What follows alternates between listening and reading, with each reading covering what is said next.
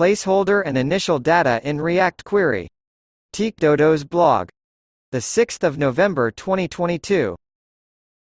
Skip to Content blog tags sponsors RS's 8 September 2021. React.js, React Query, JavaScript, TypeScript. 4 minutes read photo by Marco Bianchetti. Today's article is all about improving the user experience when working with React Query. Most of the time, we, and our users, dislike pesky loading spinners. They are a necessity sometimes, but we still want to avoid them if possible. React Query already gives us the tools to get rid of them in many situations. We get stale data from the cache while background updates are happening. We can prefetch data if we know that we need it later, and we can even keep previous data when our query keys change to avoid those hard loading states.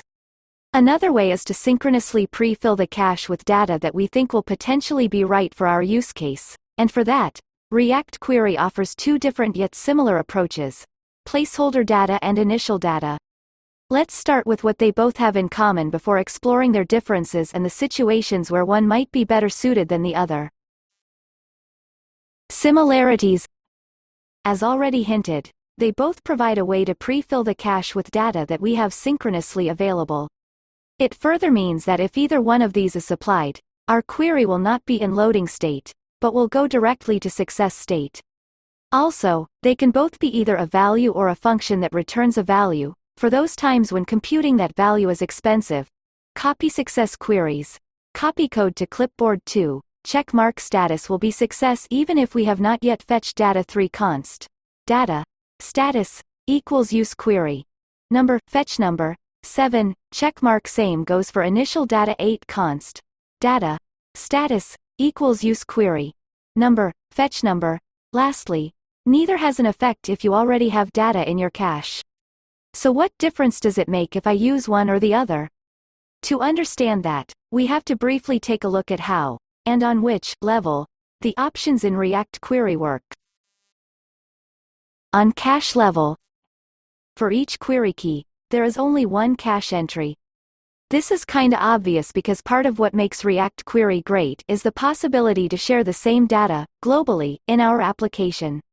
Some options we provide to use query will affect that cache entry. Prominent examples are stale time and cache time. Since there is only one cache entry, those options specify when that entry is considered stale, or when it can be garbage collected. On observer level, an observer in React Query is, broadly speaking, a subscription created for one cache entry. The observer watches the cache entry for changes and will be informed every time something changes. The basic way to create an observer is to call use query. Every time we do that, we create an observer, and our component will re-render when data changes. This of course means we can have multiple observers watching the same cache entry. By the way, you can see how many observers a query has by the number on the left of the query key in the React Query DevTools. 3 in this example. Some options that work on observer level would be select or keep previous data. In fact, what makes select so great for data transformations is the ability to watch the same cache entry, but subscribe to different slices of its data in different components. Differences. Initial data works on cache level, while placeholder data works on observer level. This has a couple of implications. Persistence. First of all, initial data is persisted to the cache. It's one way of telling React Query, I have good data for my use case already, data that is as good as if it were fetched from the backend. Because it works on cache level, there can only be one initial data, and that data will be put into the cache as soon as the cache entry is created, meaning when the first observer mounts. If you try to mount a second observer with different initial data, it won't do anything. Placeholder data on the other hand is never persisted to the cache. I like to see it as fake it till you make it data. It's not real. React Query gives it to you so that you can show it while the real data is being fetched. Because it works on observer level, you can theoretically even have different placeholder data for different components. Background refetches. With placeholder data, you will always get a background refetch when you mount an observer for the first time. Because the data is not real, React Query will get the real data for you.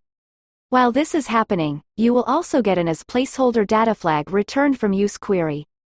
You can use this flag to visually hint to your users that the data they are seeing is in fact just placeholder data. It will transition back to false as soon as the real data comes in. Initial data, on the other hand, because data is seen as good and valid data that we actually put into our cache, respects stale time. If you have a stale time of 0, which is the default, you will still see a background refetch. But if you've set a stale time, e.g. 30 seconds, on your query, React Query will see the initial data and be like, "Oh, I'm getting fresh and new data here synchronously, thank you very much, now I don't need to go to the backend because this data is good for 30 seconds. React Query, when it sees initial data and stale time, if that's not what you want, you can provide initial data updated at to your query. This will tell React Query when this initial data has been created, and background refetches will be triggered, taking this into account as well. This is extremely helpful when using initial data from an existing cache entry by using the available data updated at timestamp. Copy initial data updated at. Copy code to clipboard 1 const use todo equals id equals greater than 2 const query client equals use query client 4 return use query todo id equals greater than fetch todo id 8 get query data todo list 9 find todo equals greater than todo.id equals id 10 initial data updated at equals greater than 11 checkmark will refetch in the background if our list query data is older 12 than the provided stale time 30 seconds 13 query client get query state todo list data updated at error transitions. Suppose you provide initial data or placeholder data, and a background refetch is triggered, which then fails. What do you think will happen in each situation? I've hidden the answers so that you can try to come up with them for yourselves if you want before expanding them. Initial data. Since initial data is persisted in the cache, the refetch error is treated like any other background error. Our query will be in error state, but your data will still be there. Placeholder data. Since placeholder data is fake it till you make it data, and we didn't make it, we won't see that data anymore. Our query will be in error state, and our data will be undefined. When to use what? As always, that is totally up to you. I personally like to use initial data when pre-filling a query from another query, and I use placeholder data for everything else. That's it for today. Feel free to reach out to me on Twitter if you have any questions, or just leave a comment below. Down arrow. Copyright 2022 by TeakDodo's blog. All rights reserved.